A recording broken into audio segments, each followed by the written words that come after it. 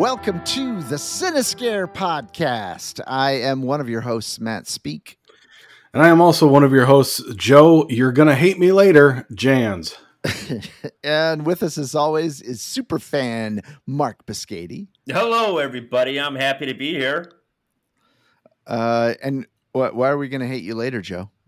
Well, you'll find out later. It's going to be his pick. It's it's Corey Haim. It's his pick. It's Corey Haim. Here we go. I can guarantee you it is nothing to do with Corey Haim. Fuck. Good.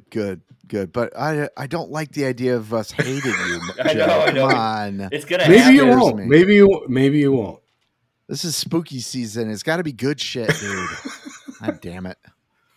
We'll get to that later. God damn it. Yeah, this sound cue. I was going to put one of the Halloween themes on there, but it's not working. Put it on. We'll do it in post. It won't go. That's even better. Just play it. Yeah. That's what all of our audience members are saying anyway. Play it again, Matt. I don't know what the deal is on this. But anyway, we are a Cinescare podcast is going to be at, when I say we, I mean me. Oh, fuck off. Here we go. I knew it. I knew you were going to do it right off the bat. You're telling me to fuck off. You're the one who was so excited about this and so excited that you're flaking out. No, it's not flaking. It's just things came up and I'm not able to go. I want to go. Who doesn't want to go to this? It's not flaking. Joe didn't go. Is that called flaking? No, Joe never. Well, Joe said from the get-go he wasn't. I said going. from the beginning I'm busy. I already have tickets for an Iowa game that day. Yeah, well, that's flaking. That's not flaking. No, that's proper planning. Flaking is when you say you're going to do something and then you don't do that thing. I'm a man of my word. So Jimmy might be with me, but we are going to be at Halloween or H45 convention, the Halloween, celebrating 45 years of the greatest horror franchise of all time. I think we're all in agreement of that. No. Halloween, John Carpenter's Halloween. And there's going to be tons of people there. Tom Atkins is going to be there. Awesome. The girl that he was way too old for in Halloween 3 is going to be there. Nothing wrong with that. Annie, I'm sorry, not Annie. PJ Souls is going to be there. Nancy Loomis is going to be there. I think her married name is Keys now, but she's going to be there. The guy who played the new version of Dr. Loomis, the whatever impersonator, the guy, the look-alike, not the voice. For Halloween Kills at the end. For Halloween Kills, yeah, and he's going to be there. It's a whole bunch of people are going to be there. The list goes on. Nick Castle's going to be there. Almost everyone who ever played Michael Myers is going to be there. So it's going to be awesome. And I'm going to be there, probably alone. No, I'll probably be there with Jimmy, and we might have Vincent DeSanti there too, perhaps, if he's not too busy. So come by if you're in the LA area. Come by. This is on September 30th and October 1st, that weekend. Saturday and Sunday, we will be in the Pasadena Convention Center. Come by and say hi. I've got a bunch of stickers to give away, and I'm selling my copies of my books, actually. And and maybe we will have some stuff from Womp Stomp Films as well to give out and or sell. I'm not exactly sure what they're going to be sending me, but anyway, that's the haps here. So, Joe, what have you watched recently? Last night, speaking of Halloween, I rewatched Halloween 2. Beautiful. Because I think I may possibly enjoy that one almost as much as I do the original. Yeah, it's grown on me. Yeah, it's the more I watch it, the more I'm like, this film really has some great acting, some great jump scare. The tension in the minute Mike Myers hits that hospital finally at the end, it's nothing but tension, and the soundtrack is so wonderful. It really sets the moods. That's most of the reason why I enjoy that film. Just because I know you guys are dying to find out what I thought. I watched Deer Hunter. or the deer hunter. Yeah. So, shocker. I did enjoy it. I liked it quite a bit. Oh, I think there's some editing that need to be done. Like what? Like the entire first hour can go. I don't care about the wedding. No. Joe, I knew that was going to be your take. Was going to happen. I knew that. But no, that's it's like The Godfather. It's like The Godfather. There's so much character development in that first hour. I loved it. I loved it.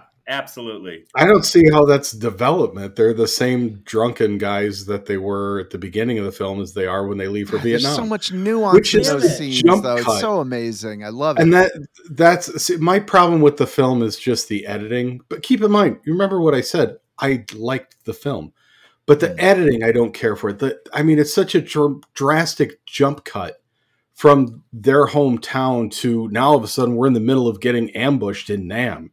Absolutely, there was nothing in between. That's what's kind of supposed to happen. I mean, that's what you're going off to war, and it's the shock of it. Yeah, it's. I mean, you guys talk about all this buildup of character development in the wedding in the first hour, then it just all that gets sucked away entirely. Exactly. By the time you get to Nam. Love it. That's what it's supposed to do, Joey. That's what it's supposed to do. Yeah. I mean, the thing you hate about it is what it's supposed to be doing or it's trying to do. Yeah. I mean, it has those lives. My opinion then. You have those lives that are like complacent and, it bad or good or whatnot. And then it's just uprooted and put into Vietnam. And it's just riveting. It's riveting. What did you think of Actually, now that Mark puts it that way, I've totally changed my mind, and I love it. Well, yeah, exactly. I knew you because he's so succinct in his explanation. Oh, of course, yeah. You're so convincing. Well, get ready for the other reviews. I feel like I'm on trial. Been doing this for 2 years. Joe, what did you think of the Mao? Well, I mean, I've seen that clip. Oh, you have? Way before I've watched this movie. Yeah, I kind of. You have. Every time you watch like best movies in history and that movie comes up, that's the scene you hear all the time. So good. I also watched just because I hadn't seen it so long and I wanted to see if it still stands up was Kevin Smith's Dogma. And I gotta say, I don't think I've seen this movie in 10 years. I still really like it. I still think it holds up. I love how Kevin Smith writes dialogue. And I think because this has to do with Catholicism, it was an area that he was well versed in. And he did a very good storyline. The best part was Jay of Jay and Silent Bob wasn't like off the hook. He was reined in quite a bit. He seemed like he really had an idea of what he was doing there, and he cleaned himself up and he participated in the film very well. I still really like it. So if anybody feels that they're some sort of Kevin Smith completist, go back and rewatch it if you haven't seen it in a while. If you have the copy, because it's really hard to find a copy because of that. Harvey Weinstein, still owns it. I have some special edition, like 2-disc DVD set of it that I'm finding on eBay is like for $300. Oh yeah, for sure. Yeah. So I don't get it, but I'm not selling it. Don't. You can find it on YouTube. The whole entire movie for free. I don't know how long it's going to last on there. It might, YouTube might take it off or whatnot, but I found it on YouTube and I watched it. I think it was like 2 months ago. Yeah. And it holds up like completely. So, yeah. So back to the horror genre. I did watch a new film on Shudder called Bad Things, which is about 4 ladies that their mother owns a motel, like out in the middle of nowhere, and it's the middle of wintertime. For some reason, they all decide to go back to this motel, I should say. No, actually, I guess it's a hotel. Everything's indoors. The place is haunted, and it sort of convinces them to do bad things to each other. It wasn't great. They're trying to be another Shining, and they fell really flat. There's so many holes in the storyline for this. I don't think it's worth watching. But anyway, if you just want to see another, new movie that came out in 2023 for the best of for the year, I guess check it out. The best thing I can say about it wasn't too long. And then the last thing that I'm going to say that I watched, but I want to preface this by telling both of you, please, if you can, don't watch it, because it might be on my, not this pick, but my next one. So like 2 months from now, I watched Quicksand on Shudder. Oh, okay. Yeah. Which is about a is that 2023? Yeah, it just came out. I believe they are a newly either separate. Yeah, I don't think they're divorced yet. It's a separated couple that are in the medical industry, and they go down to, I want to say, Colombia to help out a friend of theirs or speak at a conference, something like that. They end up going hiking one day and come across some quicksand, and there's some problems that happen after that. I did enjoy it. It's not a phenomenal film, but it does really fit well with a theme that I've been planning, but I can't watch that for another couple months. So it's a theme I'm kind of planning, Joe, that maybe I'll do before you. Well, then I'm not saying anything more, just in case. I don't want to give anything away. I'm just kidding. I won't do it to you. That's all I watched. That's it. Mark. Yeah. Did you watch anything aside from your homework? Yeah. I watched. Did you watch your homework? I did. Now I did. that would be. That should be question one. Yeah, I did. That would be hilarious. So I watched What You Do in the Shadows. The TV show? No. The film. Well, that's your homework. Hold on. We're not there yet. So what aside from this, what did you watch? It was a joke. Okay. Yeah. Don't do it. So I watched Interview with the Vampire, the TV series. Oh yeah. 2022. It's on AMC Plus.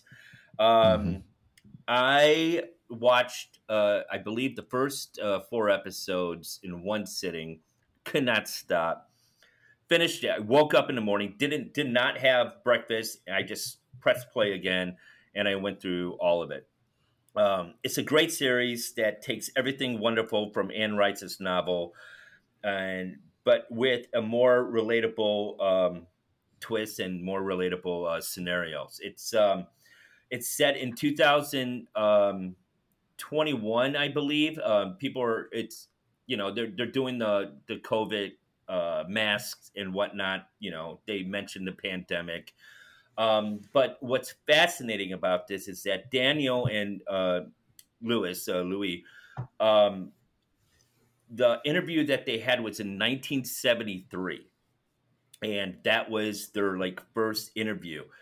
Apparently, Louis was not very transparent of what he didn't release his true feelings and an accurate statement of what the interview. Honest. He wasn't honest. And so then he meets up with Daniel, who is played by Eric Bogosian, phenomenal writer, not so much an actor. I'm not a fan of his acting, but he's okay in this. But it's like 2020, 2021. They're in Dubai, in sweet, amazing penthouse, and there's an interview, and it's like the real interview. And so what happens is that they reshift the storyline, they up it into I believe what was it, Matt? 1910, I believe they start off at. Yeah, I think so. Yeah, 1910.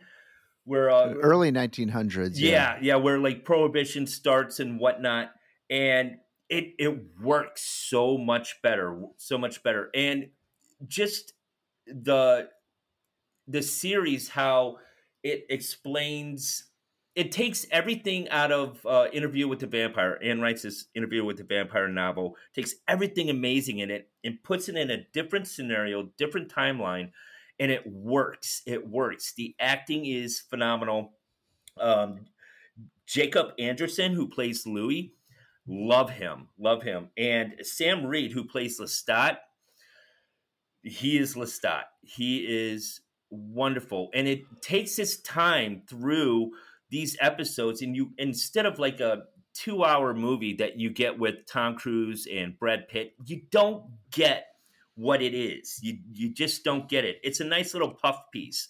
I mean, I enjoy the film Interview with the Vampire, but this series does it so much, the novel, so much more justice. I love Claudia in this. They just take his time, and it just takes different nuances. It's a wonderful, wonderful series. There is going to be a season 2 in this, which I'm very happy about it. Matt showed me the trailer for season 2, and it meets with Armand and with the theater group and whatnot. And it seems like they're really going to take their time and stretch it out and really elaborate on all of that, especially with Louis and Armand. So I'm a huge fan of the books, and I was so excited to see it on HBO. You could watch it on HBO. And that's all Awesome. I watched. Yeah, that's all I watched. Yeah, What you let watch? me see. I did watch a few things this past couple weeks. Actually, 4 things I want to mention. First of all, I did find, I don't know if anybody else watched Last Voyage of the Demeter. And that's the one that has to do with the voyage of Dracula when he's on his way from Transylvania to London, I guess, when he's moving there. And it's good. It's definitely entertaining. I gave it 3.5 cuts. It looks really good. There's a little there's some moments where I felt like the CG in it was a little but from what I've read, most of it wasn't CG. There's some CG that is iffy at times, but I thought it set up some good jump scares, some pretty good jump scares, some good kills. Okay, I feel it could have been bloodier, certainly, but I love the atmosphere, and it's entertaining. I like the actors were all really good. I thought that the Dracula creature, when we actually got to see him, was pretty well designed. He's definitely the old school Nosferatu style of Dracula, not the debonair, charming guy, but the old, really evil kind, and he was definitely not at all a sympathetic character. So it's definitely worth checking out. It's for rent. Yeah, I would wait for it to go to the rent. If it gets to $6.99, they always start off the rentals at $19.99 or whatever, and it might be hit and miss for you on that. But if it's $6 or whatever, definitely worth a rent, and it would be a good one for I think Shocktober, because it's got a good horror atmosphere. And then the next one that we went and saw The Nun Part 2. Oh boy. On Friday night, I guess, and well, I think it was opening weekend, and it was better than the first one. I thought it was entertaining. I gave it 3 stars. I thought, the jump scares, probably could have been set up better. There weren't a lot of great ones, but I thought it was kind of fun. I didn't hate it. Didn't, certainly. I actually didn't mind the first one too much, to be honest with you. I like those gothic horror kind of look and all of that. So it's definitely worth checking out. Again, this is one, if it's free, if it goes to a free streaming service, definitely worth checking out. It's certainly not a waste of time. It's entertaining. Or a cheaper rental, like a $6 rental. Again, it's not worth buying or anything like that, and it's probably not worth running out to the theater to go see. But you know what? I think this one might play really well on the small screen at home. It's got a really good atmosphere. The acting's good. It's got the younger Farmiga, and I love her. She's fantastic, I think. And she always Taissa Farmiga, I think is her name. Her older sister is, of course, she plays the Lorraine Warren in The Conjuring, right? So that's her older sister. So they're always good, and she really grounds the movie. So I liked it. Didn't love it, obviously. It's nothing great, but I think if you go into it just hoping for an entertaining time, you'll enjoy it. And again, might be perfect for Shocktober. And then the last thing I watched, or not the last thing I'm going to mention, but the last movie that I watched, we watched this weekend, a really kind of charming throwback kind of movie. It's called Curse of the Crom, The Legend of Halloween. And that one is it's on Tubi and it's on Peacock. So it's a free streaming, and it's set during Halloween. It's got a really nice Halloween atmosphere. It's really, I definitely think it's worth checking out.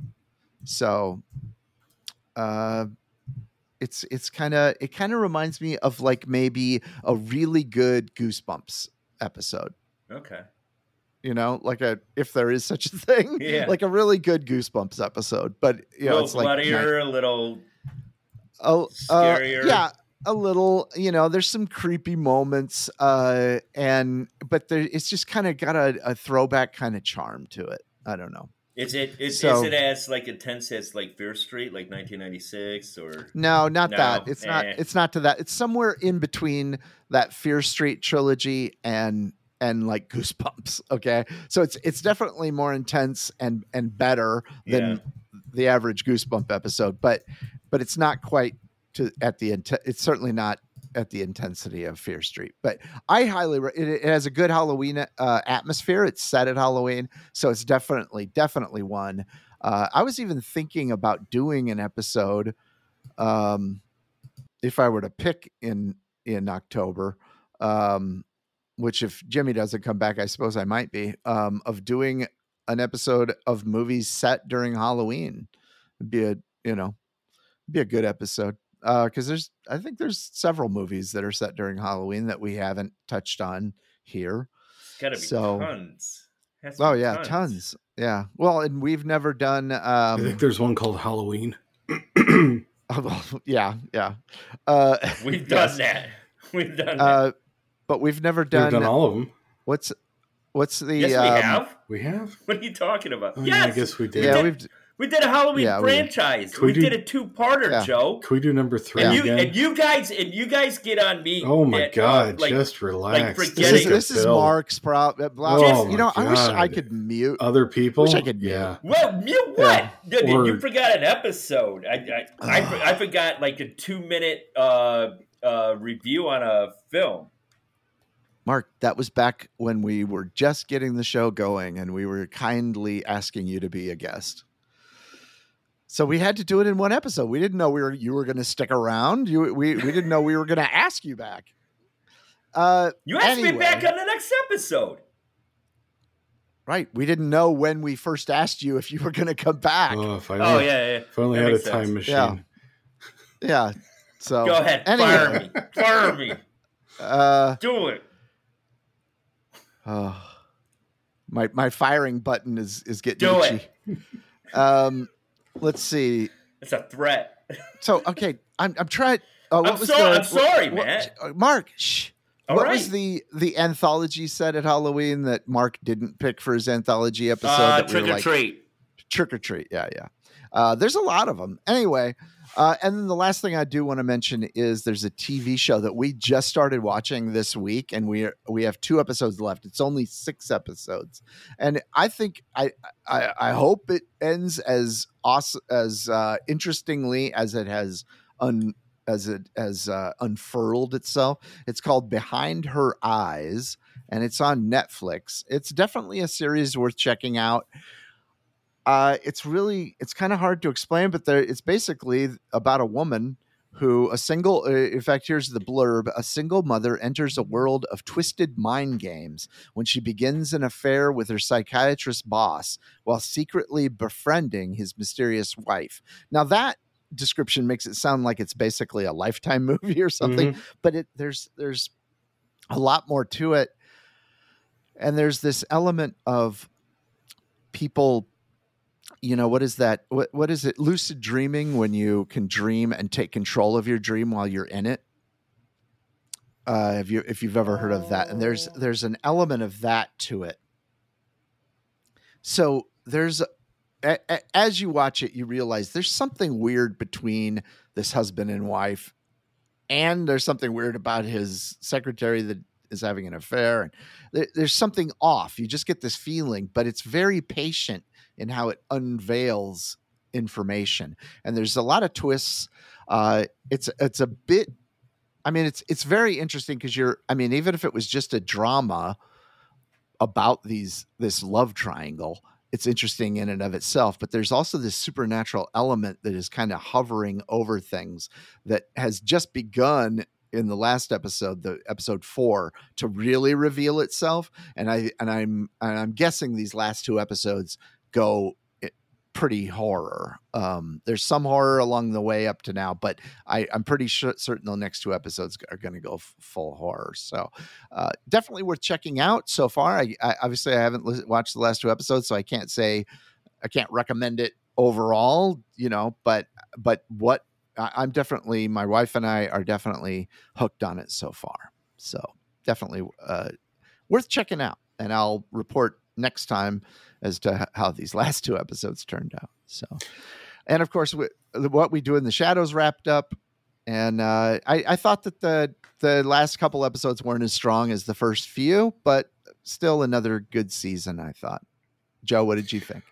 Oh, I thoroughly enjoyed it. I think that series just keeps getting better and better. Yeah, and I'm hooked. I thought the high point was the episode where Nadja and her doll switch places. I thought that episode love that. was, especially with how Colin Robinson's, what his role was in all that. Yeah. And the whole storyline between Guillermo and Laszlo and everything. Yeah. That was a high point, but it was another good season. Hey, just something to point out, just because I threw it up on our Facebook page today. When you were talking about when it's your pick or Halloween themed picks, there is a new movie coming out on Amazon Prime on October 6th. That's also set on Halloween, called Totally Killer. Oh. Yeah, I saw that. It's kind of like almost a Freaky Friday Back to the Future horror film. It actually looked pretty fun. It's the girl. It looks pretty good. Yeah, the girl from Kiernan Shipka. Wasn't she the daughter from Mad Men? Yeah. Okay. She's the star in it. And she was in. She was also in The Black Coat's Daughter. Right. Yeah. She goes back to, I think, 1987. When she found out that all of her mom's friends were slaughtered at some cabin in the woods, and some twist of fate happens where she gets blasted back to 1987 and tries to prevent it. But it looked pretty funny. So if you do a Halloween themed pick, I would throw that in there. So that might have to be one of them. Yeah. All right. Well, time for homework. Ew, that was kind of a short one. Yeah. There we go. More dramatic. A lot more girth. This week. Yeah. This week's pick was my pick, but really it was sort of a homework assignment for Mark, back to school and all. And Joe and I kind of had a little break on this one. We got to watch some movies that we'd already seen and already knew about and already reported on. So, Joe, I kind of feel like Mark can do most of I don't know. He could do, most of the talking tonight, maybe. Yeah, as frightening as that might seem. Maybe I shot myself in the foot with this episode. Yeah, because it's going to just be like an hour and a half of Mark talking. Of Mark humming and hawing. Yeah. And all right, well, let's give it a shot. You asked for it. Although there is one movie that you hadn't seen, so correct. That I'm curious to see what you thought of that one too. So, funny thing. Before we start, I want you guys to know that every time you recommend a movie, I write it down. Hence, today I wrote down Bad Things, Curse of the Grom on Tubi, and Behind Her Eyes on Netflix. And if you go through my notes, all these, they're all written down. They're all written down. So I do. Joe, that equals watching them, right? I would think you're kind of putting yourself out of excuses then for not watching them. Yeah, exactly. That doesn't help your cause, Mark. Well, I write them down. It's Maybe just if you'd like, stop watching The Dark Knight for the 800th time and watch some of the movies we recommend. It's Maverick. Yeah. No, it's not The Dark Knight. That's like a once every 3-year thing or something like that. It is. You just got to let The Dark Knight just simmer for a while. But Maverick, I'll go on scenes, the bombing run's great. Anyway, so this week's episode is Missed the Mark. And these are movies that missed Mark. And Mark missed. Is that what it means? Yeah. Yes. Yeah, that's exactly. You notice that I spelled it M-A-R-C, right? Yeah. No, M-A-R-K. I figured it out on the fan page, kind of. Yeah, Joe figured it out immediately because he gave a good guffaw on the on our text. I chain, guffawed. So. Yeah. Yep. All right. Well, let's move into the picks, and I kind of was wondering how to do the order, but I'm going to start off deep and hard. And hardcore when I say hard, and that is the film. And I'm very curious to see what you thought of it, Mark, and if my warnings to you last episode softened the blow a little bit. Because when Joe and I watched it, we went in completely cold, and so I didn't go in completely cold because Joe told me, "Holy shit, you got to watch this movie." But the ending was shocking to me. So maybe I'm curious to see if my warnings to you soften the blow a little. But that is the movie I am discussing right now is 2022's Speak No Evil. A Danish family visits a Dutch family they met on a holiday. What was supposed to be an idyllic weekend slowly starts unraveling as the Danes try to stay polite in the face of unpleasantness. I found this movie disturbing at the end and insanely frustrating all the way up to that point. So, Mark, what were your thoughts?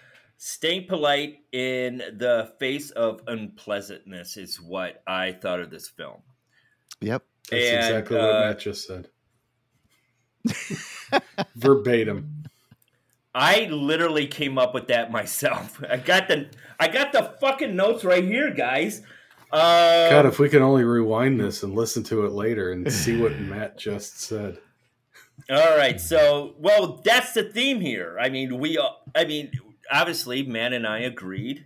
That's what the theme was. We all have. Matt, weren't you just like reading that off of IMDb or something? Or Joe, he definitely writes things down as we're saying. Yeah, he does take notes. I didn't know. It's the first thing. Yep, that's good job. Okay. I keep on bringing up my notebook. Yeah, we've all been through this. It's when don't interrupt. It's when situations occur that you don't agree with, pushes you or shoves you through social boundaries. In my experience, I've noticed this more after becoming a parent. I seem to judge other people parent their children in ways I wouldn't raise my kid. And sometimes I want to say something, but the politeness creeps in, and that's what this film does. There's always this annoying politeness that we're accustomed to if you're being brought up as by your parents. There's a politeness that you just don't say anything. And that was the frustrating thing throughout the whole theme of this film. This film puts you in these situations repeatedly, and it ramps up continuously. There are times when I'm yelling or talking to the husband, like, say something, do something, and he's not doing it. And I know he's complacent at the beginning of the film where you could see it at the beginning where they're in Italy and they're singing and he's got tears to his eyes, and then the gentleman turns around, raises his glass, and he's found his mark. He's found his victim, and that's the guy he's going to go for. Um, but it's rough to see him go through this transition of just having no backbone.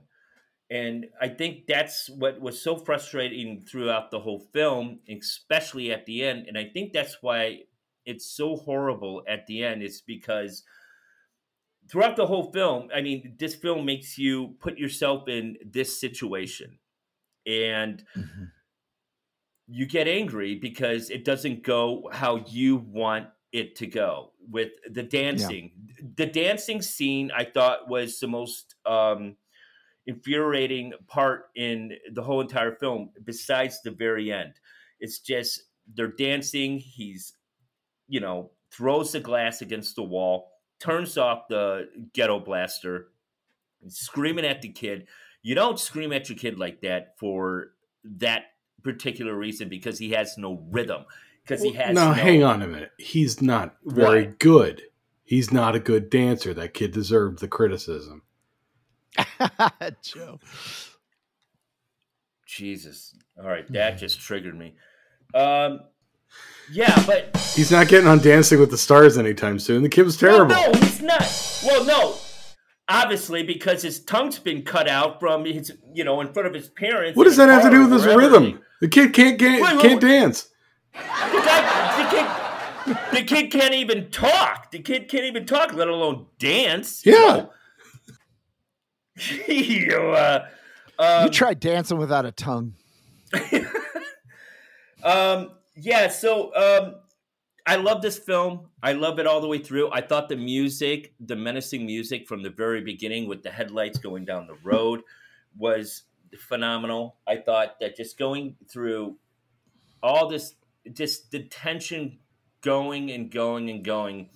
And I love this film. I loved it. And they could have gotten away at any time. Get Really. the fucking stuffed rabbit, man. Go. And then it was it was underneath the seat. I wanted, like, I do have this in my notes. I don't know how many times I've had to go back for a stuffed animal anywhere, whether it's my parents' house an hour away True. No, under that situation, did you have to go back for a stuffed animal? I've never been in that situation. Right. But he was, and he went back, and I think he went back and turned around because I'm a man. I, has been kind of like a wet noodle throughout this whole, visit on this holiday. And he turned around and said, "Hey, I'm going back. I'm going to just say, I'm back and I'm going to get the stuffed animal. I'm going to walk out." And he did it. He got stuck. He got that fly rat glue trap, and he got stuck there, and the wife came in, and then they just, it just pursued. And it was just, and I know it has to be that the director was on point, making the audience frustrated throughout this whole entire film. Oh yeah. And and then at the end, what happens is the most infuriating parent moment I think I've seen on screen ever in my whole entire life. Ever. Yeah. Ever. Right. You get punched in the face while your daughter's tongue is getting cut out, and you just sit there and stare and cry. Like, what are you doing? Now, I understand that this is his character and this is what happens. This is what he just can't do anything. But my God, that's what the director wanted, and it just went all the way through. And when you get to that and you're like, man, fight back, do something, fight for your kid, fight for your wife, fight for yourself, and it doesn't happen, it gets really emotional. And I think it's just like aces upon aces. It's like, I was screaming. And then when they're naked, take off your clothes and they're naked and they're gone down. And I didn't know what was going to happen. I wasn't expecting this kind of kill. And that was very shocking. And very rocked my world. Brutal. It was brutal. Yeah. Getting stoned to death cannot be fun, and you just think of like spoilers. Spoilers. Give me a break.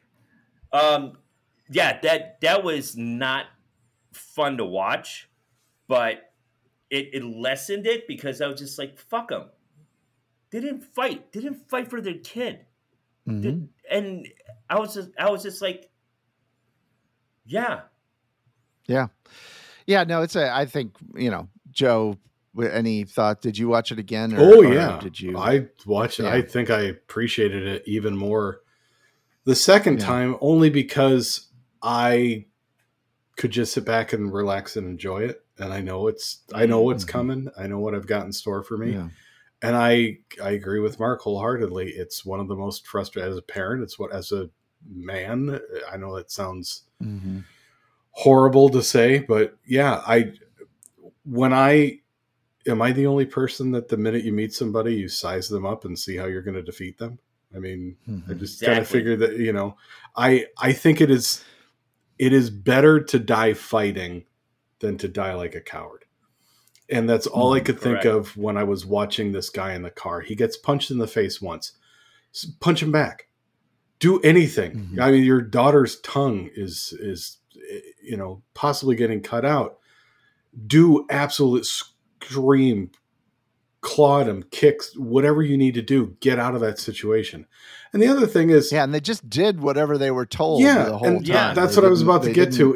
And you get the feeling if they had just refused, the people would have just let them go.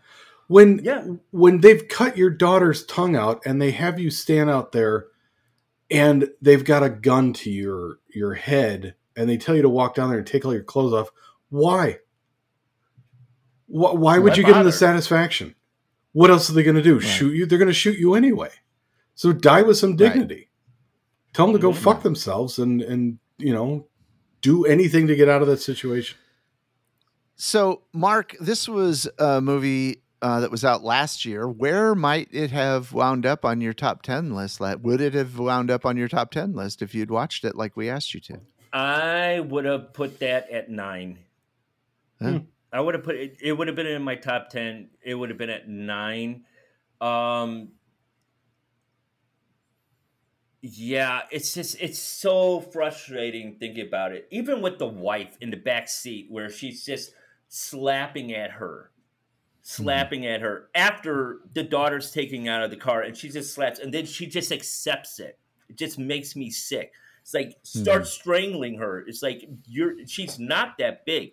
It's just like, what are you doing? Like, threaten the wife the husband who's driving the car, and start doing something. Do something. You're not that far away, and you just accept it, and you just start sobbing. Yeah. It's like, what are you doing? What are you doing? Yeah, it's not a fun watch at all, and there's no catharsis at all. No, they kept that from you. So, all right, well. That was Speak No Ding, Evil. ding, ding. So yeah, ding. So it pissed me off. So here we go. It's all downhill from here because I think the rest of all of these movies are all a lot of fun. So that was the only one that was a chore to get through, I think. Yeah, I don't think so at all. I thought it was great. When I say that, I mean it's it's hard to watch. The rest are more or funny or whatever. They're not as nihilistic. Some may even say animated. Exactly. Yeah. So the next movie, speaking of which, Joe, is an animated film. This one is one that I would have probably picked for a gateway horror episode. If I might still do one unless somebody else wants to. But it would have been one. But I thought, you know what? Mark hasn't seen this, and I kind of felt like you might like it. I could be wrong, but this is from 2006, Monster House. The monsters under the bed are scary enough, but what happens when an entire house is out to get you? 3 teens aim to find out when they go up against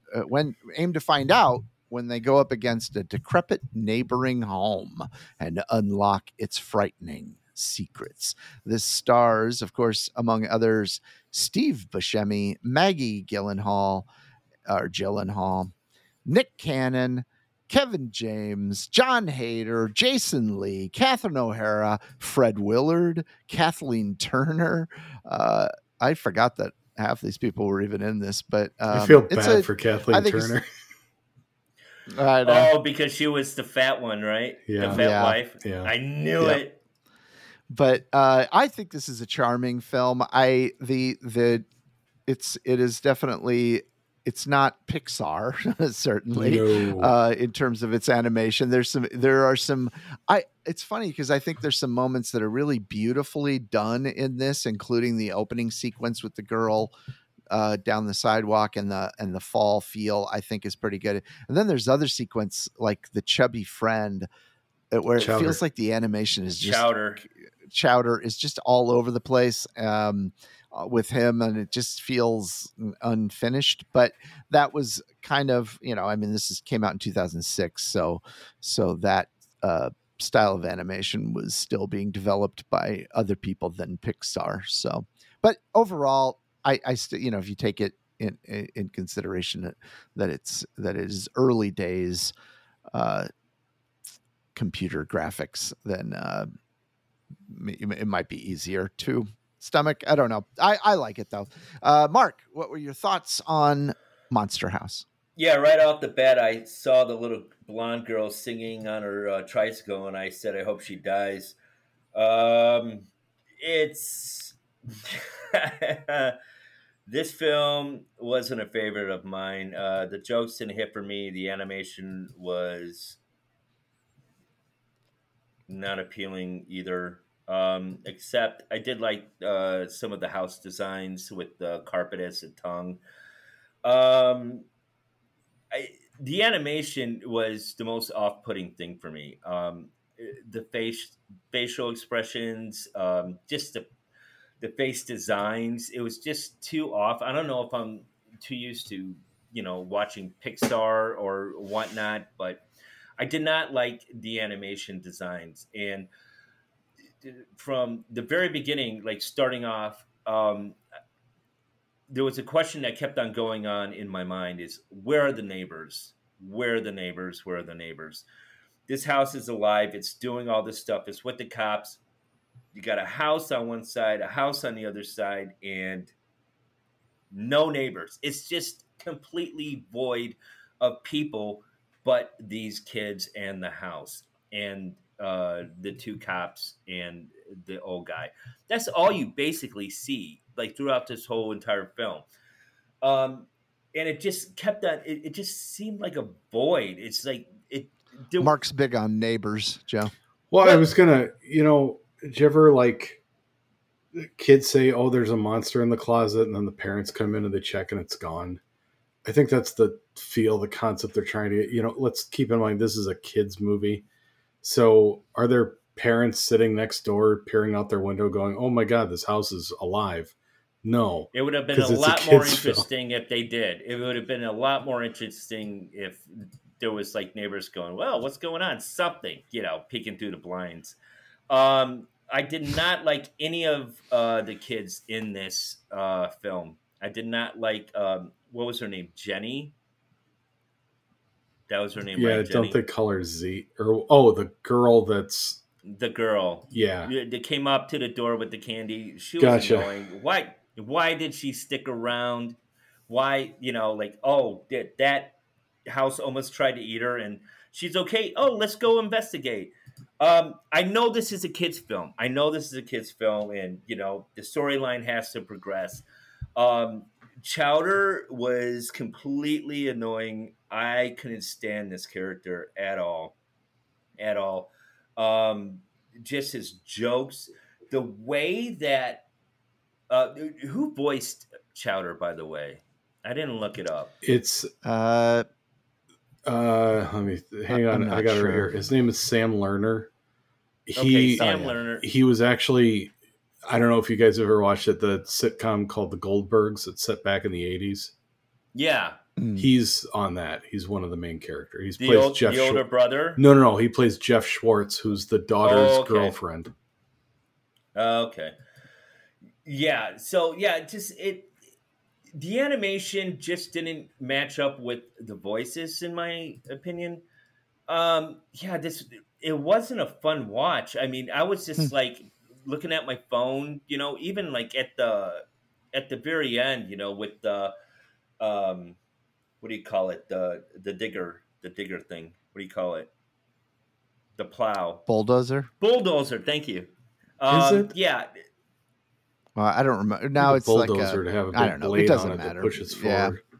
I don't know. No, yeah, no, it's a bulldozer. Bulldozer. Just the whole, he's just screaming all the time.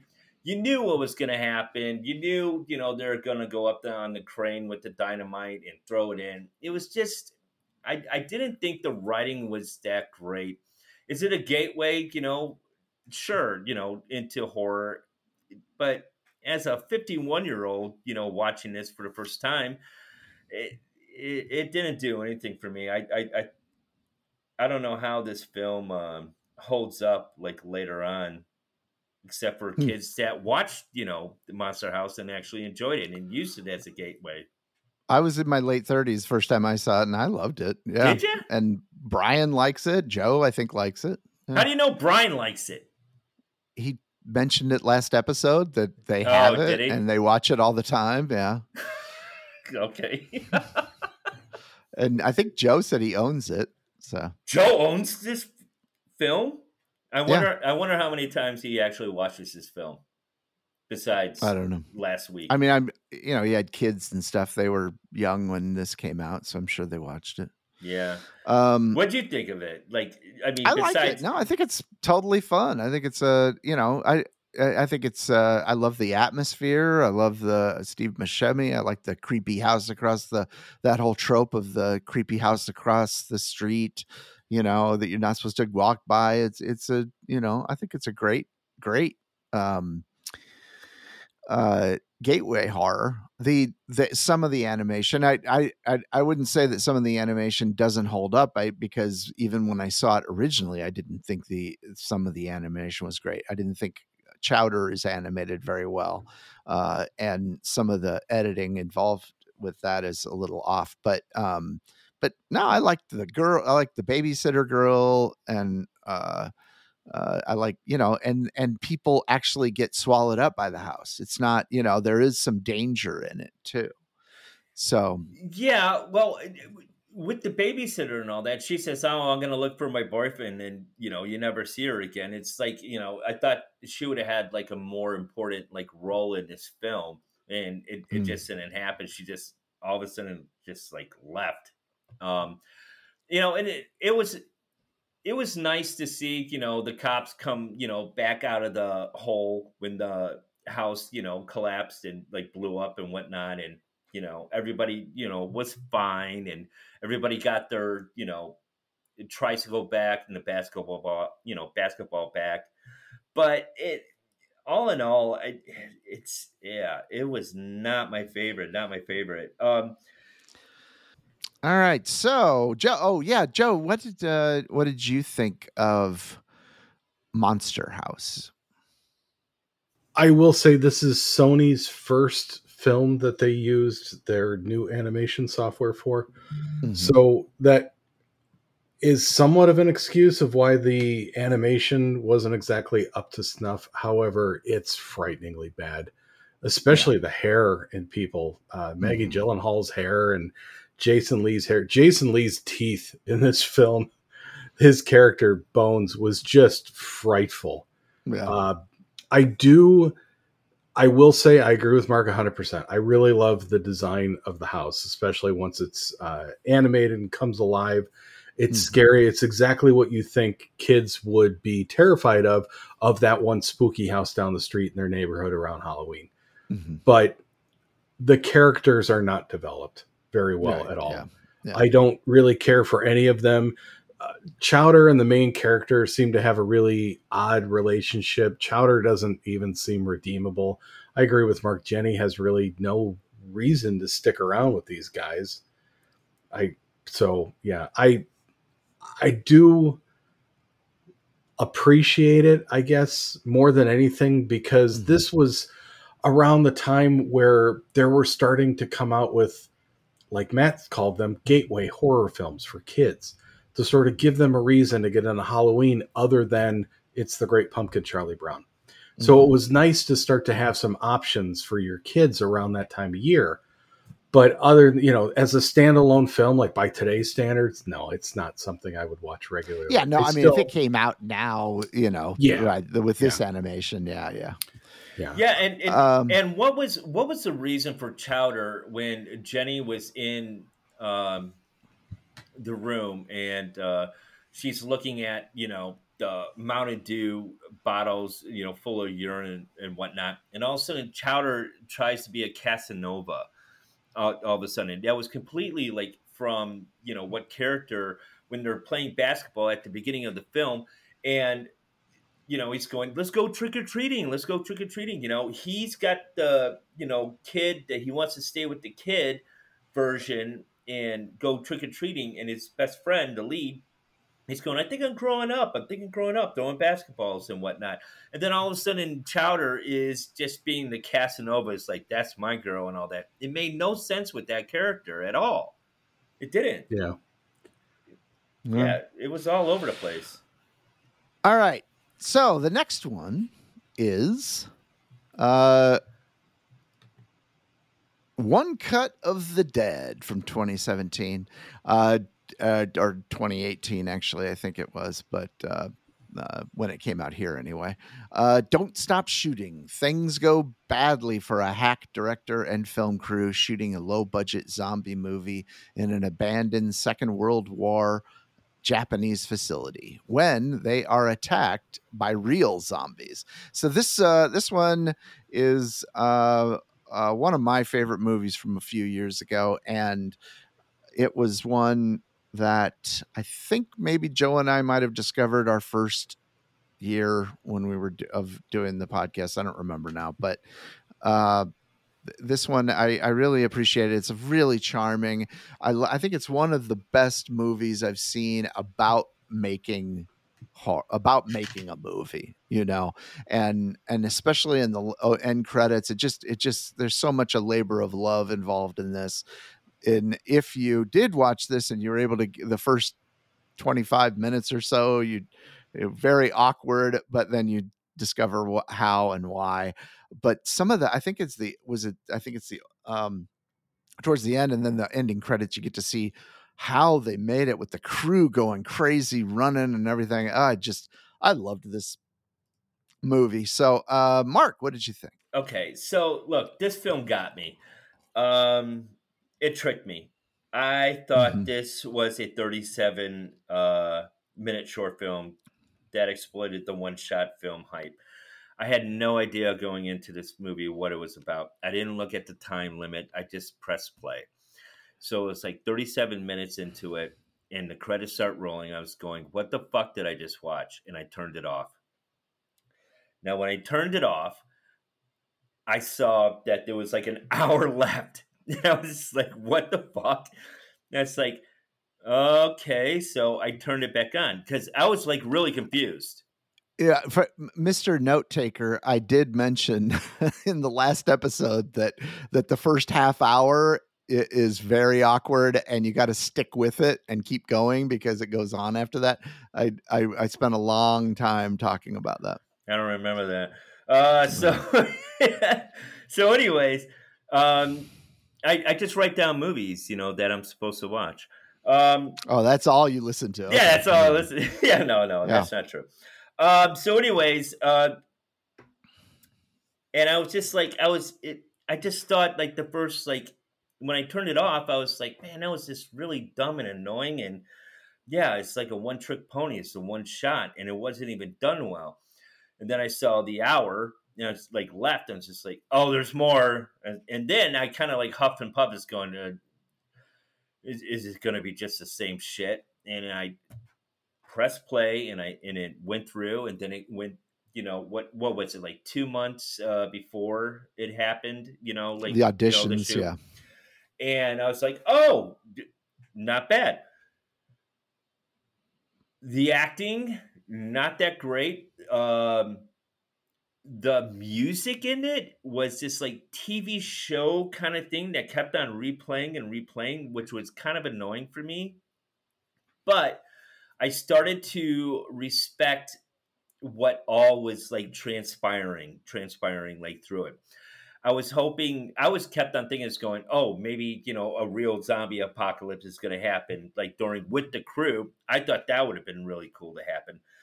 Didn't happen, but it was it was just a fun watch to see the appreciation of like what it takes to make a film. And especially it was great to watch, like a horror film and the dedication that the crew.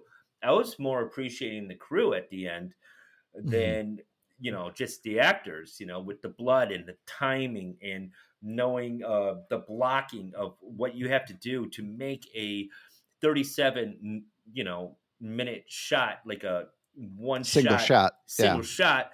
I mean, you're just going, holy shit. And you start like respecting, actually, what you thought was annoying. And I really appreciated that. But it was really nice also that there was a little singular, not too, present storyline with the director and his daughter. And that was nice to see, especially at the very end, when the crane shot, fell off the building and they got on the pyramid, and, then Mm-hmm. the directors at the pinnacle. Well, the daughter was at the pinnacle, but her father was like on his hands and knees on this pinnacle of this human triangle, and she's just holding the camera, and it was just really nice to see. It was a very, very, very pleasant ending, and like you said, Matt, at the end, you got to see everything at the end where they're doing Mm-hmm. one camera and then another camera. And then you got this like little, it's like, let's show exactly what we're doing. That was just pleasant to see. And I'm just going, Mm-hmm. wow, how much fun is it to make a fucking film, right? The camaraderie, your friends and whatnot. How much fun can it be to make an actual film? And Mm-hmm. so at the beginning, hated it. At the end, I just had a smile on my face, and it was nice to see the horrible acting from the beginning, and then the acting improved. On the second, it was just an a collab that actually worked out very well, very well. And yeah, it was a very, very, very good film. Joe, what did you think of this one? Oh, I still loved it. Yeah. I consider this to be like the noises off of Right. horror films. Yeah. Totally. Oh, good It's analogy. Yeah. and I fell for the same bit when like Mark did the first time I saw it. I'm like, oh, this is pretty junky, but that's like the appetizer before the main course. And once you get to see all these people, the scariest and I found this again on the second watch, the scariest thing in this film is the TV producer woman, the little Asian woman with the giant eyes and the huge smile that when she smiles, the rest of her face just disappears. Mm-hmm. She's just one hell of a character, and everything to her is hilarious. But I love this film. It's charming, just like you said. If you're on the cusp of whether or not to join in with a bunch of your friends to put a film together or do any sort of project with a bunch of people, watch this film. This will push you over the edge. Oh yeah, totally. For sure. Inspirational. I mean, just the fact of how intricate like this filming is with the 37 one shot film at the beginning, and you hear a banging. It's like you have to see this movie again, and maybe even another time. There's a banging on the door, and it's because the director is trying to get the drunk actor off the door, and he's like holding, and it's just it goes on, and even with the cameraman that falls down, and you see like the horrible chase that's going on. The first time you watch it, you're like, what the fuck am I watching? But then when you watch it the second time, it all makes sense. And then when you watch the credits, It's all on purpose. And then there's a guy with giving the cameraman water, like, here, drink some water. He just pounds a cup of water, and grabs another cup of water and pounds it again. So it's like there's 3 versions of this film that you get to watch. It's awesome, totally awesome. Yep. Yeah, very well done. It's a lot of fun. If you haven't seen it, you got to check it out. But again, you got to stick past the first 30 minutes. The first 30 minutes, you're going to be very confused about what you're watching. But believe me, everything happens for a reason. And there are little details like that happen in those first 30 minutes. And then you see what was actually going on that made the first 30 minutes so awkward. So I thought that's what I just said. Yeah, I said it, but I just reiterated it because I said it better. You're welcome. The next film is What We Do in the Shadows from 2014. This is directed by Taika Waititi, who also directed Thor: Love and Thunder, Thor: Ragnarok, and Jojo Rabbit, yeah. And a whole bunch of, he's obviously one of our, and there was another one that he did, I think Beasts of Hunt for the Wilder People. That was the one. That was another one. But he's obviously one of our great talents. He also, I believe, was involved in Flight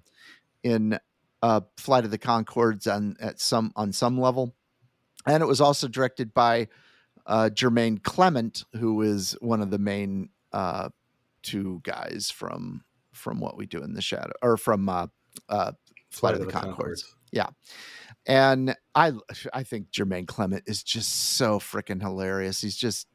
He's great and everything. But anyway, this is vampire housemates try to cope with the complexities of modern life and show a newly turned hipster some of the perks of being undead. And we watched this, and when I told Michelle that this was part of the pick, she was very excited to watch it again. And it, again, of course, as we have said on here, it spawned a couple of shows. One of them was Wellington Paranormal, which I've only watched one episode of. I haven't had a chance to check that one out. But that one episode was pretty funny. I think it's called Wellington Paranormal. And that is the cops that are in the show that come and investigate. I think it's those 2 that are in Wellington Paranormal.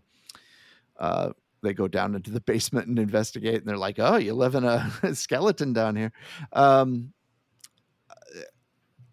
Let's see.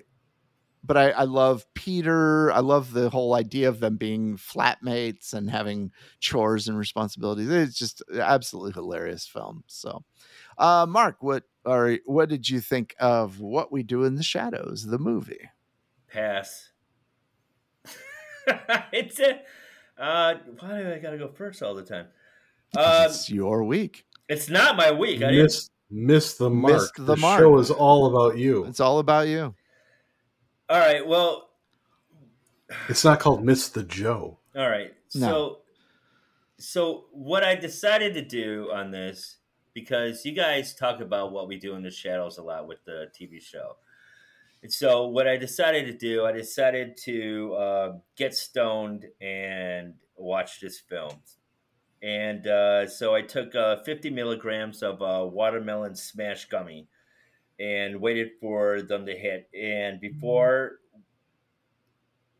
What We Do in the Shadows, I just waited. And when it hit, I pressed play and I went for a gut busting 30 minutes. And I was laughing my ass off, and I had the giggles. I had to pause because I was laughing so hard. It was so much fun. But then I pressed play again. I started to get higher. Things started to get more profound. I was just getting higher and higher, so I was just starting to think it was too much, so I stopped. So my next attempt I decided to watch it again, but I decided just with 20 milligrams with the watermelon smash. What are you sighing about? This was a I mistake, just want to know if you like This the is a goddamn movie or mistake, not. Just wait. I don't need to know how many. I'm You're not. You're giving me to talk. I'm minute by reviewing minute the review movie. of your Just day. give me a second, Oh my all right? God. I'm reviewing the movie. So I took 20 hours. milligrams. Just get to it. No. So I got further into the film and all the way until the undead party. I couldn't deal with it anymore, so I turned it off. So then I had to rent the film again. You don't So have to yell. all right, I'm sorry. So I had to rent the film again, and so it was my third time watching, and I decided to just watch it, without the gummies, and I enjoyed it, and so the great thing is I have no favorites in this film. They all have their moments in the spotlight. Each storyline felt different and equally funny. Nick, as a newly 2-month made vampire, was completely fun to watch. Stop rubbing your face, Joe. Yeah, vampire names. Here we go. Velasiv? Oh my God. Velasiv? Don't worry about getting to your point. Just- I'm going to it live doesn't forever. No, Doesn't matter. Velasiv? Is it Velasiv? Just tell me the fucking name. I don't have the name in I don't front of even me. It remember. doesn't matter. Vladislav. Just Vladislav, depression. Jermaine Clement. With his ex-girlfriend, he calls the Beast.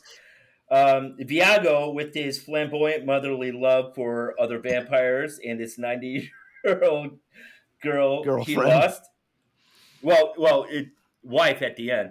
And Deacon. It's Vladislav. Thank you. And Deacon as the unruly vampire of the group with his familiar Jackie, which was kind of a high moment for me when he goes up to her house and the husband with the kids are inside the house. And the husband's like, who is this guy? It's a great film. I felt weird about talking about this film. It's like, am I smart enough to understand the jokes? Because Matt and Joe are like, a little bit elevated. It's kind of like a highbrow kind of comedy. But I love it. I love the first scene where Vladislav comes up out of the coffin and he gives a look to the camera and then comes back and then, he stops and then goes back up. He's going, "Hi." It's great. It's a great film. It was a journey for me. Obviously, it was a journey for you guys for this review. Sorry. I wrote some notes high. So, but yeah, I loved it. Excellent. Joe, could you cut to the time when you finally watched it and skip past the early? Don't cut it. Tries? Yeah. So No, I meant Joe's review. Oh, I bought this on Amazon, the disc. Hang on, let me get my order number, and then I'll get the tracking number, and I'll let you know what day it arrived. And then I took it out of the package, and I watched it. I put it into the DVD player. There's not enough pauses in that. Sorry. Maybe if I was on 8,000 milligrams of something, I would talk slower. I did buy this because I'm a huge fan of the Spawn off TV show, What We Do in the Shadows, which I will say I've never seen the TV or the movie. I'm sorry, that originated everything. After watching it, I do like it. I like it a lot. I'm probably going to rewatch it, and that's my basis for reviewing most of these movies is how rewatchable they are. But I still think that the television show is a superior product. Is it? And the reason being is those jokes, I think they work great in a 30-minute segment. Yeah. But I think an hour and a half long is just a little bit too much. The jokes start to wear a little thin. But I love them in half-hour increments. Yeah. And I really enjoy I like the original characters, but I gotta have my Naja. I gotta have my Laszlo. Laszlo. Yeah. Yeah. So it was really difficult for me, having never seen the original movie, to judge it openly, because I'm already so partial to the TV show, and Yeah, none I of get those that. characters are in it. But I did like it. I am going to watch it again. I think it was funny. I liked it. Yeah, I had seen the movie first before the TV show came out, because it had been some years between the movie and the TV show coming out, and at least a few, and so and of course these main three characters, Viago and Vladislav, and what's the new vampire's name? What was his name again? Nick. Those three show up. Well, I sent you the clip, but Right, they from time show to up a time couple in times in the yeah. TV show. Yeah. Yeah. So. Oh wait, but, so the characters from the film are not in the TV? Like they're not main characters? It's a whole No. new vampire. It's a whole different vampire household. Interesting. Yeah, and I agree. The TV show, I think, is superior, and I kind of felt that way about Flight of the Conchords anyway. That some of their stuff, wasn't always great. Like they had some really, really strong skits, and then not all of them were that strong. But same with their songs or whatever. Kind of like, I guess,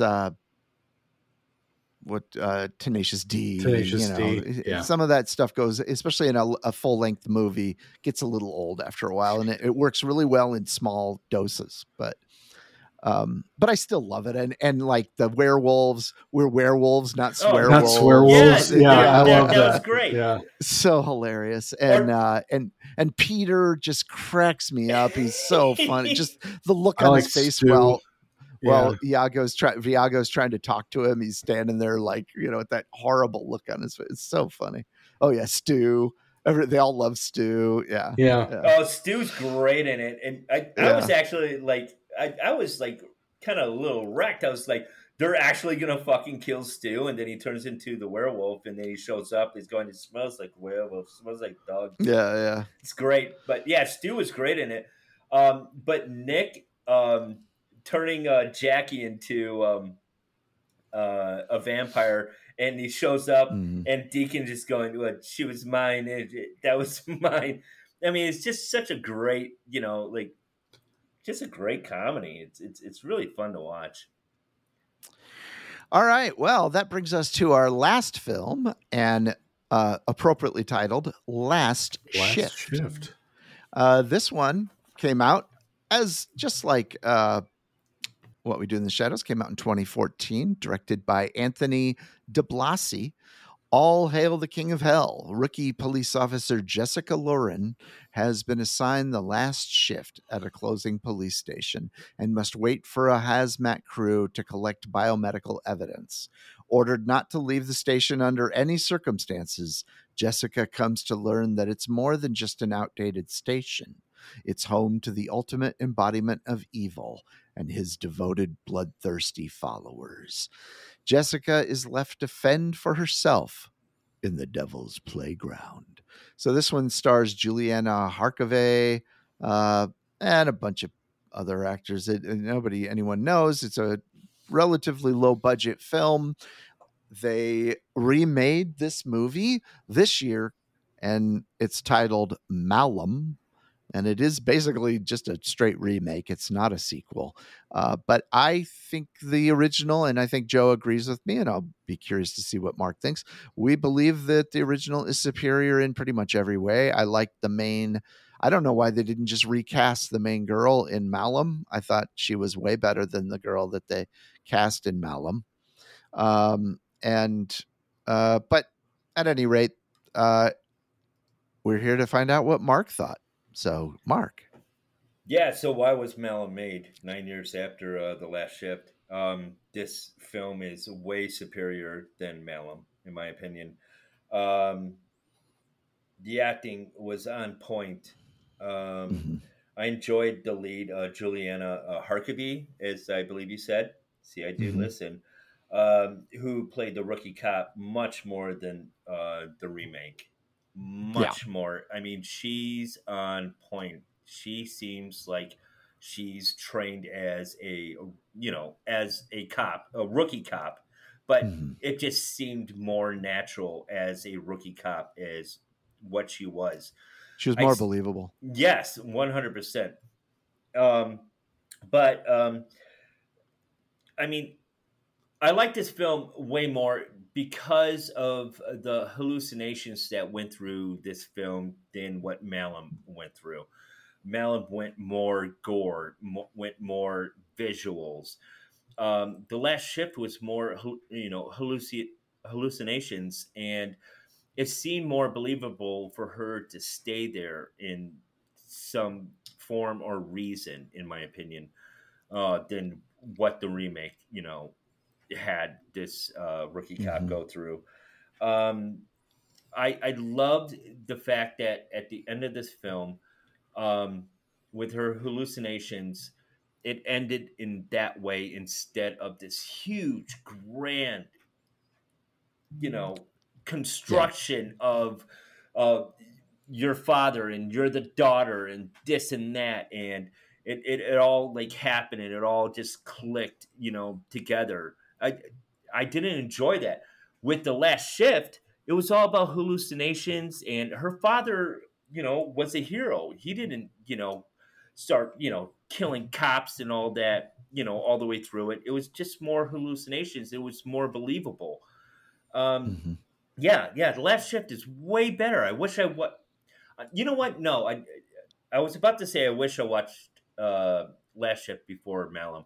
No, absolutely not. Last After seeing Malum and just seeing that film, it doesn't even compare to the original. It's not even close. It's just Mhm. better directed, better acted, better actors, and a better premise and a storyline than what Malum was. Malum just went way too big. It's like, look at this, look at that. And by the end of like watching Malum, I was just like tired. I was like, I don't care anymore. I don't care. It's just like, especially with, the, what do you call him?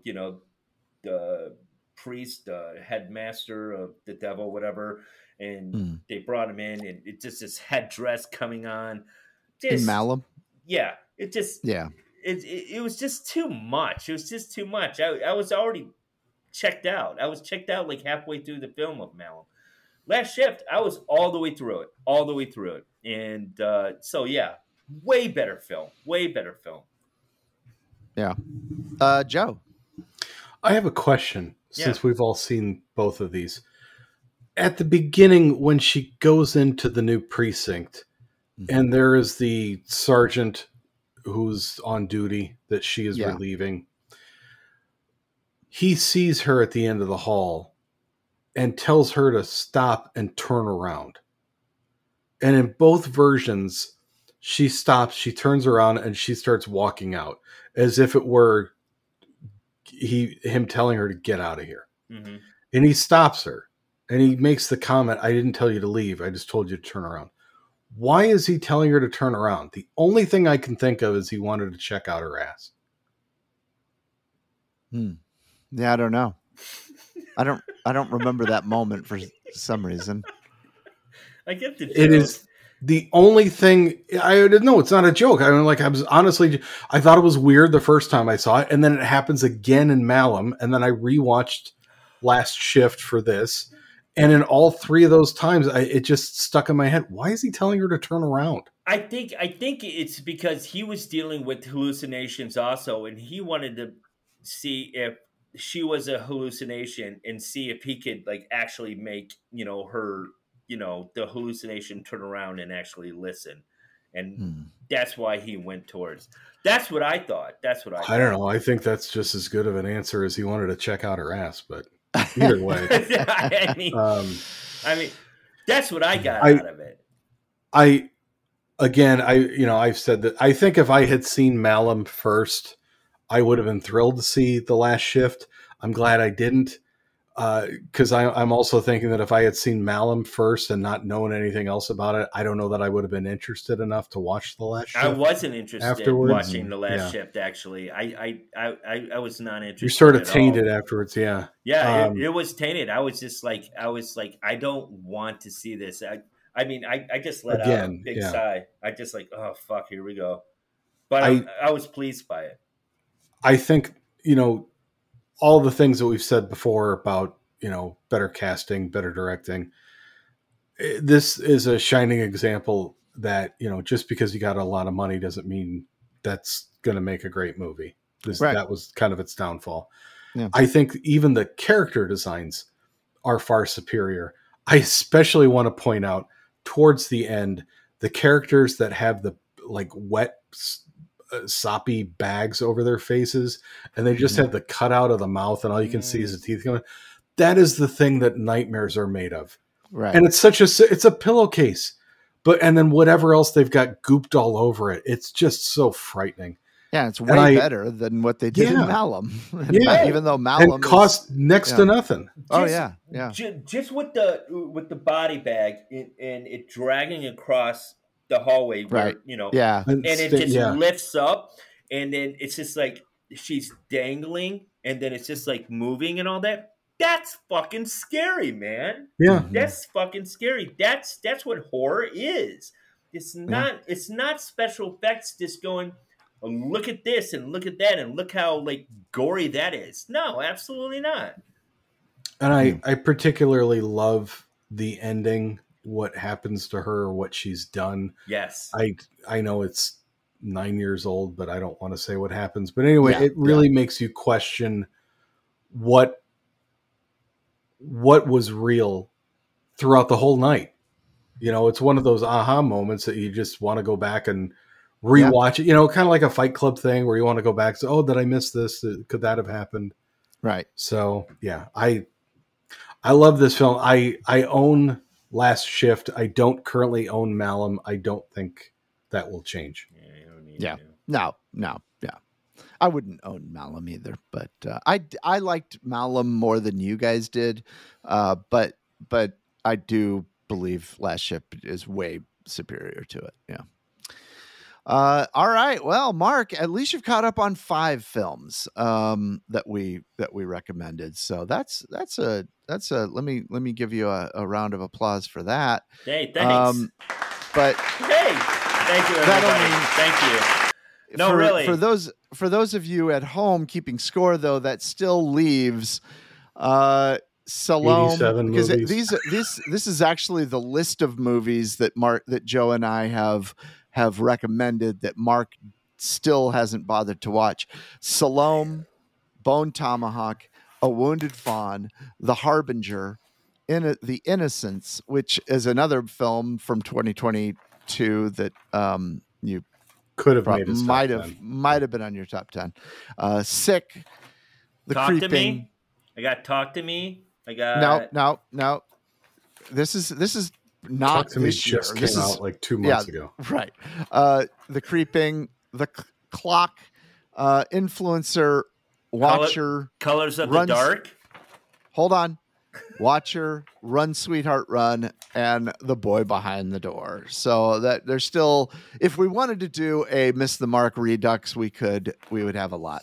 But oh my God, there's so many good ones in that. Like Boy Behind the Door and The Influencer. Come on. Influencer, Boy Behind the Door, Harbinger's great. The Innocence is great. Bone Tomahawk is I can't believe he hasn't watched that. Yeah, I figured you would have loved that. I'm not sure what you're doing with your spare time, Mark, but it's not watching movies that Joe and I recommended. I'm just looking at all the names right now. Yeah, like lot. All the names in the world? No. He's got a phone book. Yeah, I'm just looking at all the names. Look at names. The new phone books are here. Phone books are here. Well, it's hard. It's hard. It's usually on my introduction thing. No, that's not it. Faux steak, grilled lemongrass. All right. Well, while Mark is looking through the phone book, let's move on to Joe's new pick. Mark, if you could stop turning pages so Joe can tell. tell what movies he has picked for and what is his theme. His opening statement to this podcast had Mark and I both a little terrified because why are we going to hate you? Because we know that Joe is capable of picking movies that we all really love, but he's also proven himself capable of picking the 5 worst movies maybe we've ever seen on this show. Why are we going to hate you? What's going on?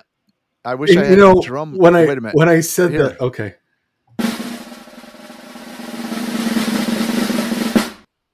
Okay, the theme is called Absolute Zero. Okay. And the movies are as follows. All right. One Missed Call from 2008, which is on Max. Cabin Fever, not the original, but the remake from 2016, which is on Tubi. The Disappointments Room from 2016, which is on Prime. Beneath the Darkness from 2011, which is also on Prime. And Jaws the Revenge, which is on Netflix. Wait, These are all films that Rotten Tomatoes has given a score of 0. Oh, absolute 0. Fuck yeah! It was a real coin flip up until the end. But my next pick is good movies that you're gonna like. Yes, but Jaws, even bad movies need some love too. So yes, they do. Jaws. And I've out of these 5 movies, I've seen like 10 minutes of Jaws: The Revenge. So honestly, I kind of want to watch this just being a completist, so I can say I've seen the whole series. The first 10 minutes is actually okay in Jaws: The Revenge. I think so. Yeah, it's like a fucking. Plus, I knew Mark would like it because it's got Michael Caine in it. Yeah, Mike. Yeah. Because he loves all Michael Caine horror films. That's right. I do. And non-horror films. Yeah. Oh, he's great in it. All right. Bought a house. Joe. Bought a house with it. Those are some movies we will watch. Less than 0. Oh my God. Absolute 0. Absolute 0. Absolute 0. Yeah. Less than 0 is a great film, by the way. It's not a horror film. We're not talking about. It's not a horror movie. I know that. All right. Great soundtrack, though. I guess everybody go to www.cinescarehorror.com to check out our merchandise. Also, as I said before, come and see Mark Flake on H45 convention. Fucking flake! I swear to God, it's just like things happen. I'm sorry, I wanted to be there, Matt. I wanted to be there. I'm really excited for you. I'm gonna leave. I'm gonna make a empty chair and leave it there, and then that'll be Mark. What happens if I show up? What happens if I actually show up? I think kiss on the lips. That would be fantastic. Customary. It'd be awesome. You'd come in and sit with me, and we would pass out stickers and talk to people from laughter and meet Nick Castle and various other people. Tom Atkins would be fucking cool. You could say hi to PJ Souls again. She probably remembered you. Oh yeah. Hi, this is PJ Souls, and you're listening to Cinescare. You're totally listening to Cinescare. Hi, this is totally PJ Souls, and you're listening to Cinescare. She was so nice, by the way. I mean, she was so engaging. Man, she's nice. She's awesome. All right. Well, that'll be it for now. Oh, I'd like to plug something too. Oh yeah, if that's okay. Oh yeah, I've got one other thing too. So go ahead. Well, just because we're getting close to October 1, I mean, it's starting to come up. So look for me at Newcastle Cemetery on Facebook and Instagram, because over the next couple of weeks, I'm hoping October 1st is when we start building the cemetery, the haunt out front. And I'd love to know what everybody thinks. So look for me. I'll try to put a link to it on our website or Facebook page or something. So. Yeah, and that's Newcastle Cemetery. And I'd like to plug something. I'm going to be eating the one chip challenge. I'm going to be posting on video soon. And Matt's not happy that I'm doing this, but yeah, they told me to do this, so I'm going to do it. I don't care one way or the other. Yeah. I just want to state for the record, I didn't tell you to do it. Yeah, none of us did. None of us. There's no outcry for this to happen. No. That's not what I heard. As long as you don't die, we don't want you to die. I'm not gonna die. They've pulled these from the shelves because I know you can't find them anymore. Yeah, maybe you should sell that on eBay. No. Yeah. Oh, I could get a plane trip. One other thing to plug, the oblongboxshop.com is going to be doing, they're releasing, I believe, this following week, after this episode comes out. In fact, maybe this weekend that it comes out, they're releasing their line of, it's called the Boogeyman Company Collection. And there's shirts that say Haddonfield Garage, Crystal Lake Lifeguard, Strode Babysitting, and whatnot. So there will be shirts and devoted to slasher films galore. And we did a shoot this last weekend on location at some of the locations for the Halloween, where they filmed the original Halloween, including the hedge that Michael is seen standing next to, the Myers house. We shot at the Strode house where Jamie Lee Curtis comes out to waiting for her ride to go babysitting with the pumpkin. We shot a lot in actual locations from the movie Halloween. So will all of these items, this apparel, be available on their website to purchase? It will be available to purchase on the Oblong Box, www.theoblongboxshop.com. And they ship to the Quad Cities?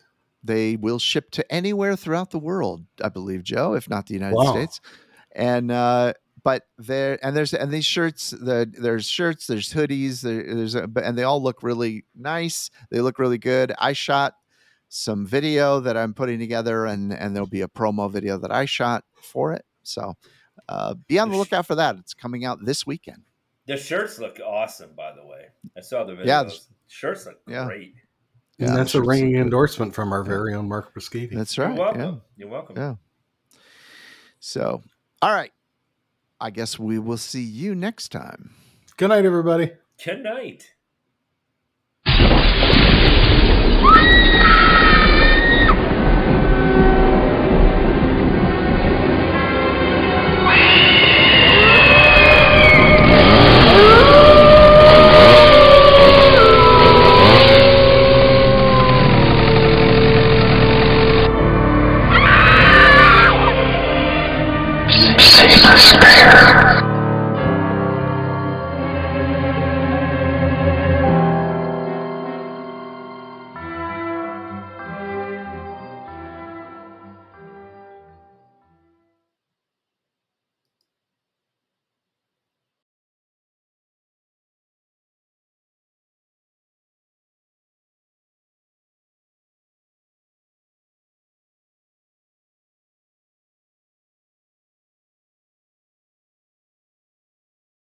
Danes try to stay polite in the face of unpleasantness. Staying polite in the face of unpleasantness is what I thought of this film. I literally came up with that myself.